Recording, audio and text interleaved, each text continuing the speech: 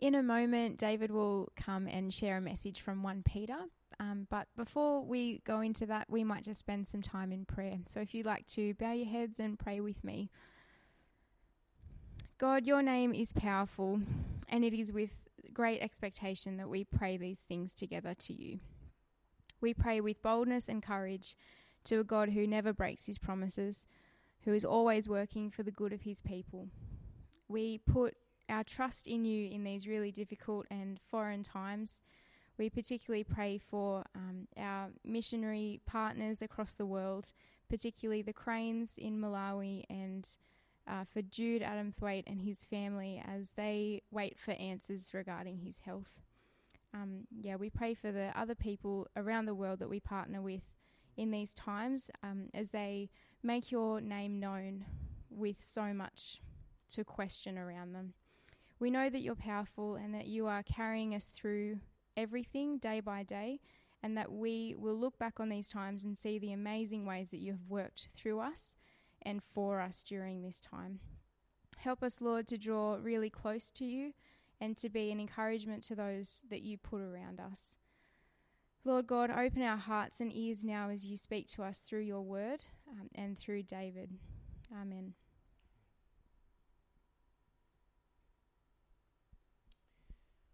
Well, good evening, everyone.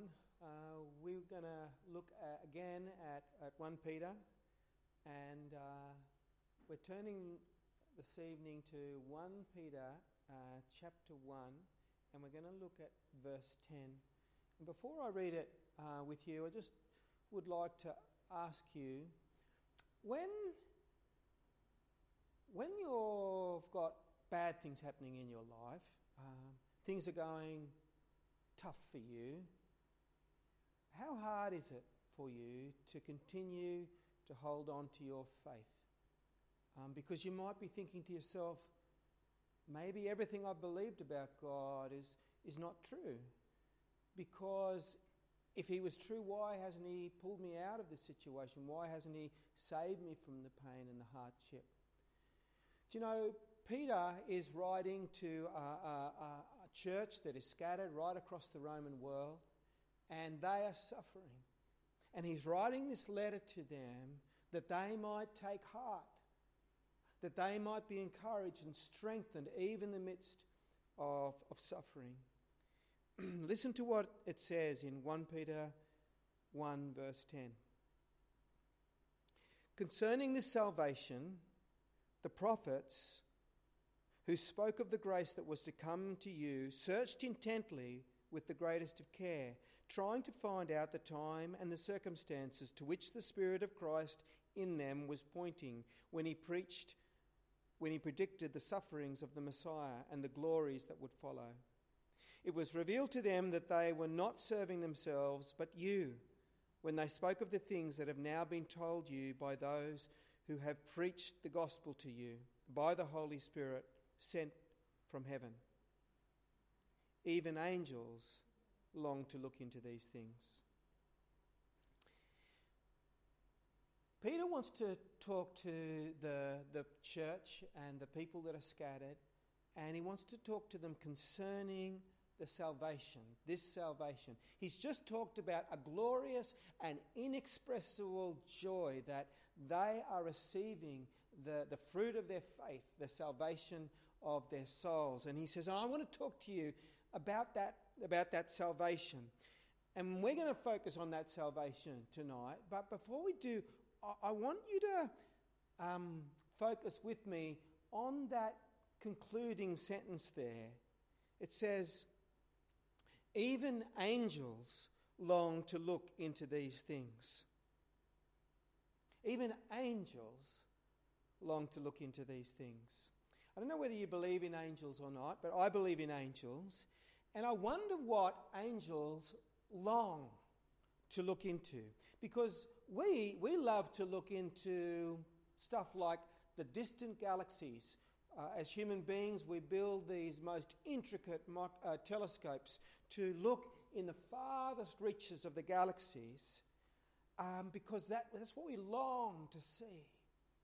Or We like to look at the tiniest and most microscopic structures. We've built electronic microscopes to look even at the finest way in which the world is made.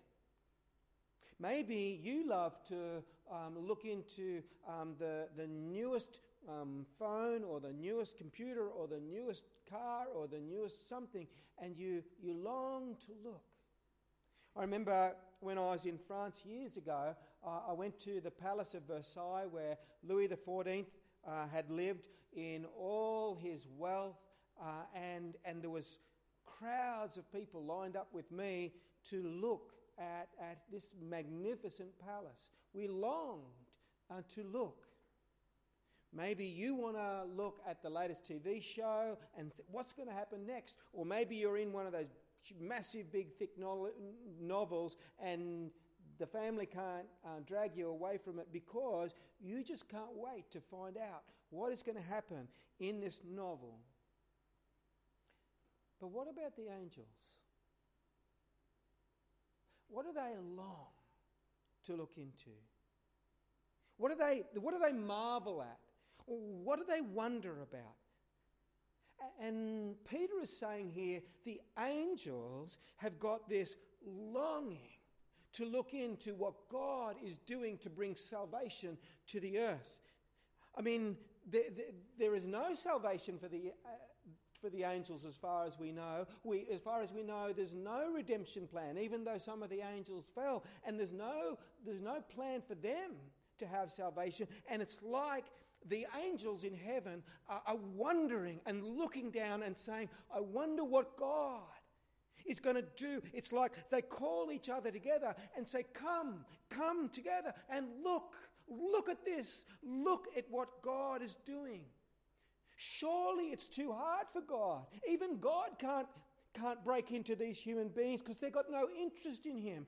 They're totally tied up and tangled up with themselves. The world has got no desire for God. They don't even want God. How could God ever break in and touch this world and bring salvation and hope to a world that is so dark and terrible? And they're saying, I wonder how he will do it. I wonder what he will do. Maybe.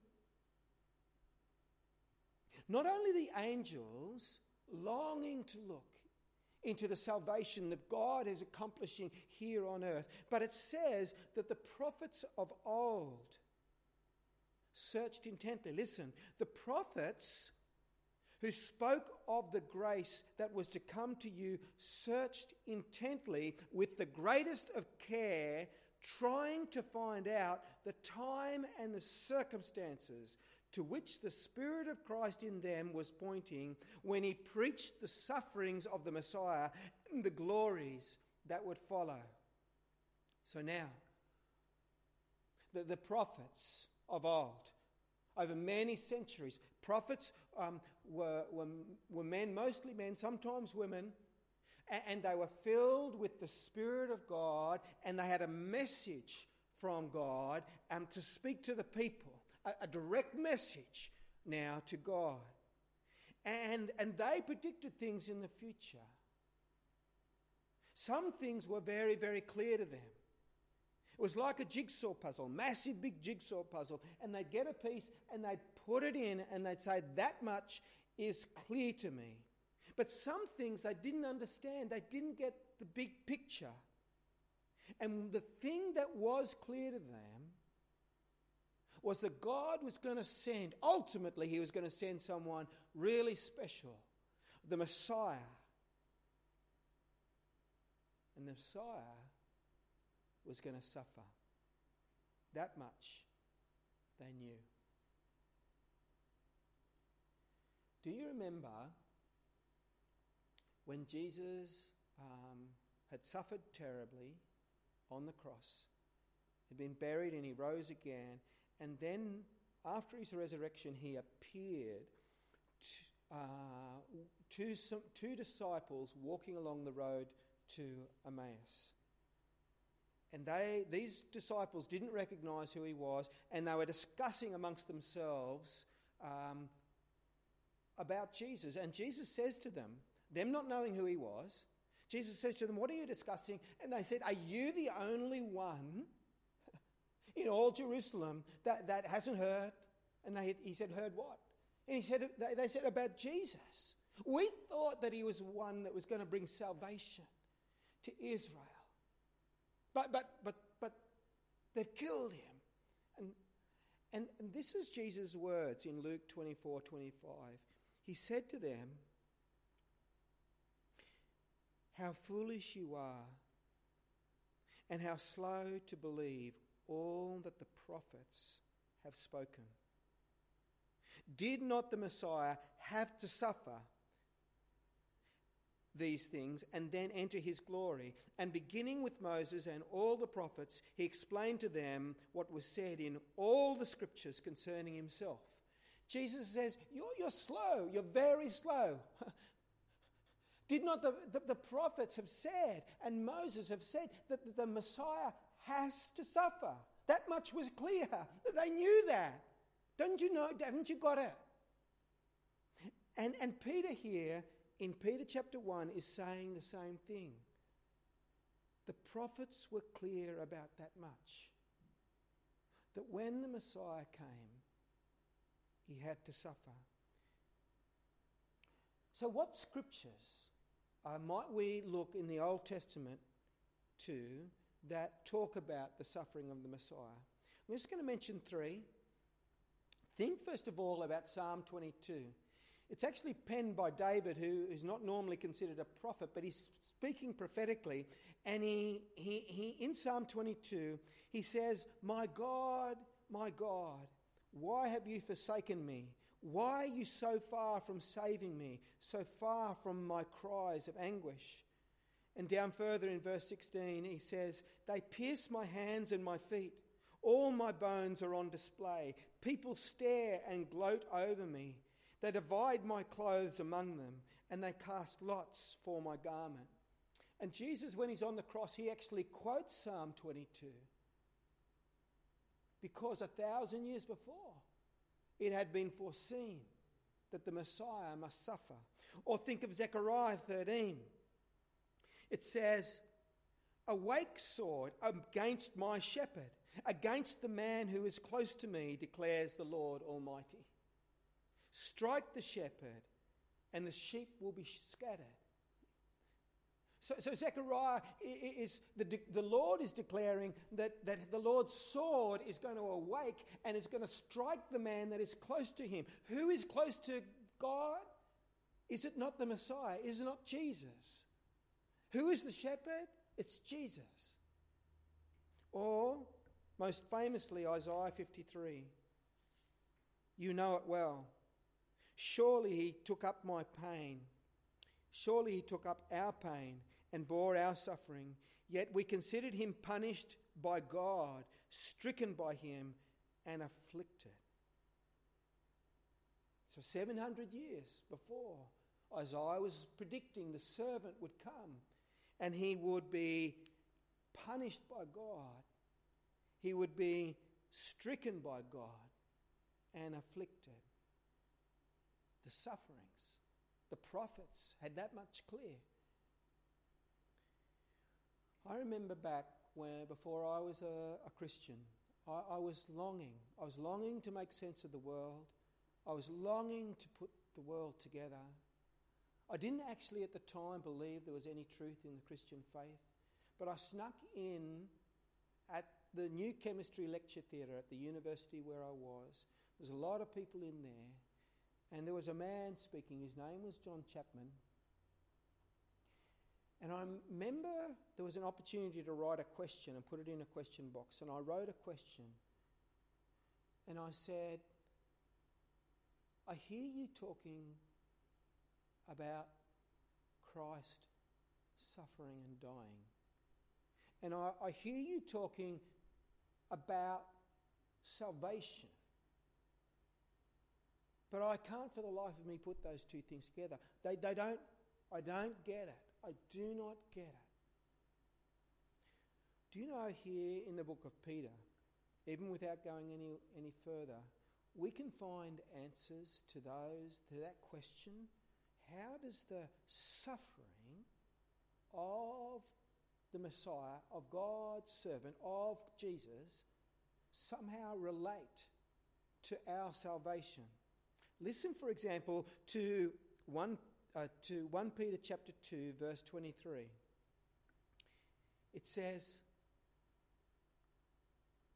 when they hurled their insults at him, he did not retaliate. Speaking of Jesus. When he suffered, he made no threats. Instead, he entrusted himself to him who judges justly. And then it says, he himself bore our sins in his body on the cross, so that we might die to sin and live for righteousness. By his wounds you have been healed. So there is a problem in the human heart that here is described as wounds. By his wounds you have been healed. In fact, there's a disease in us. There is a sickness in us. That is part of what's going on in the human race in terms of our own need of salvation, is that there's something terribly wrong. And it's not talking about a physical sickness here. It's talking about something far worse. It's talking about a sickness deep within us that we can never be healed from, except that Christ suffered, that the Messiah suffered, that he died on a cross, and now by his wounds there is a healing that flows. That is the salvation. That is the connection. Or, secondly, listen to 1 Peter chapter 3, verse 18. Christ also died for sins once for all, the just for the unjust, in order that he might bring us to God. Christ died, why? In order that he might bring us to God. That means that we are far from God. We're separated from God. And so Christ's sufferings, the Messiah's sufferings, accomplish this thing. They bring us from far away from God, estranged and distant, and a broken communication from God. And what happens is that when Christ suffers on the cross, what he's accomplishing is a bringing us in, a bringing us right into the very heart of God. Or thirdly, listen to 1 Peter chapter 4, verse 17.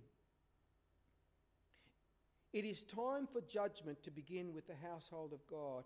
And if it begins with us first, what will be the outcome for those who do not obey the gospel of God? In this passage there is the word judgment. There's a judgment. There's a judgment coming on the world. And we don't want to even think about that. It troubles me deeply, actually, that there is a judgment coming on this world, and many don't know. But Christ's suffering on the cross is opening a way for us to come into safety, come into security, come in away from all the danger, because the Messiah is suffering. The prophets had told it for centuries, saying there is going to be one that comes, and there will be a time for people to come in and find security and safety. In fact,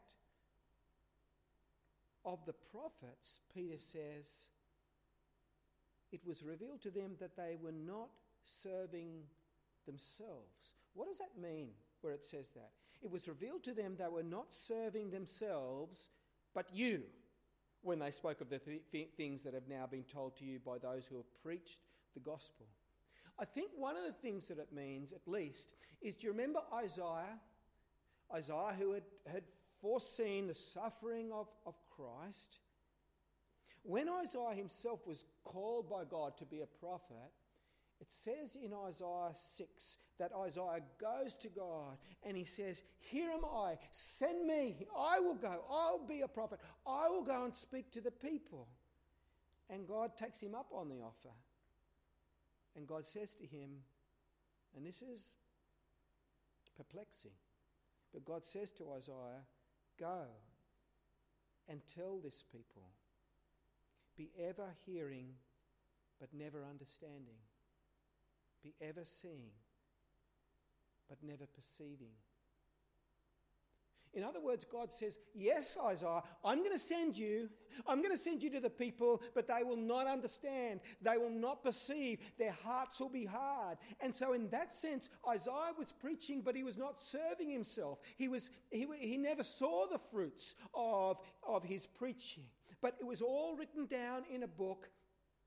And now we have it, and he is serving us, because in this time,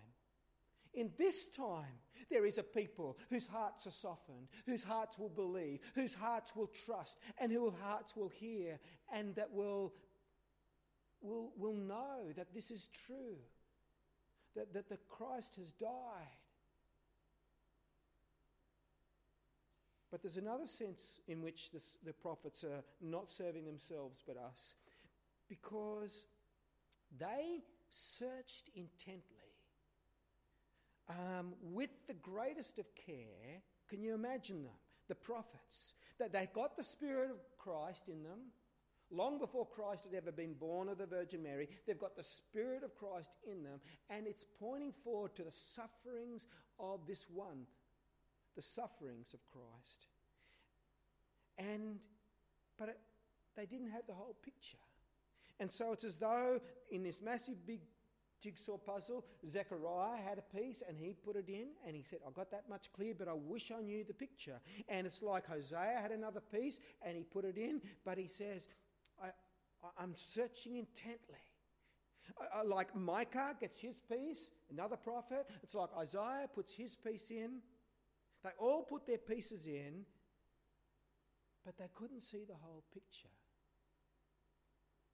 But they were serving us, because only in the person of Jesus, when he came, do we see the whole picture put together. The whole Bible is brought into a unity in the person of Christ. It's unified in him. He puts the whole picture together, and we get to see it. We get to see it. So we're in a time now. God has been planning for centuries, sending prophets, bringing the message, ultimately sending the Messiah. But we are in this privileged time where we get to see. The door is open for us. We get to see that this Messiah, this Jesus, the perfection of God revealed in Jesus, is now held before our eyes. We have got the privilege. You see, all the angels, the prophets were searching, they couldn't see.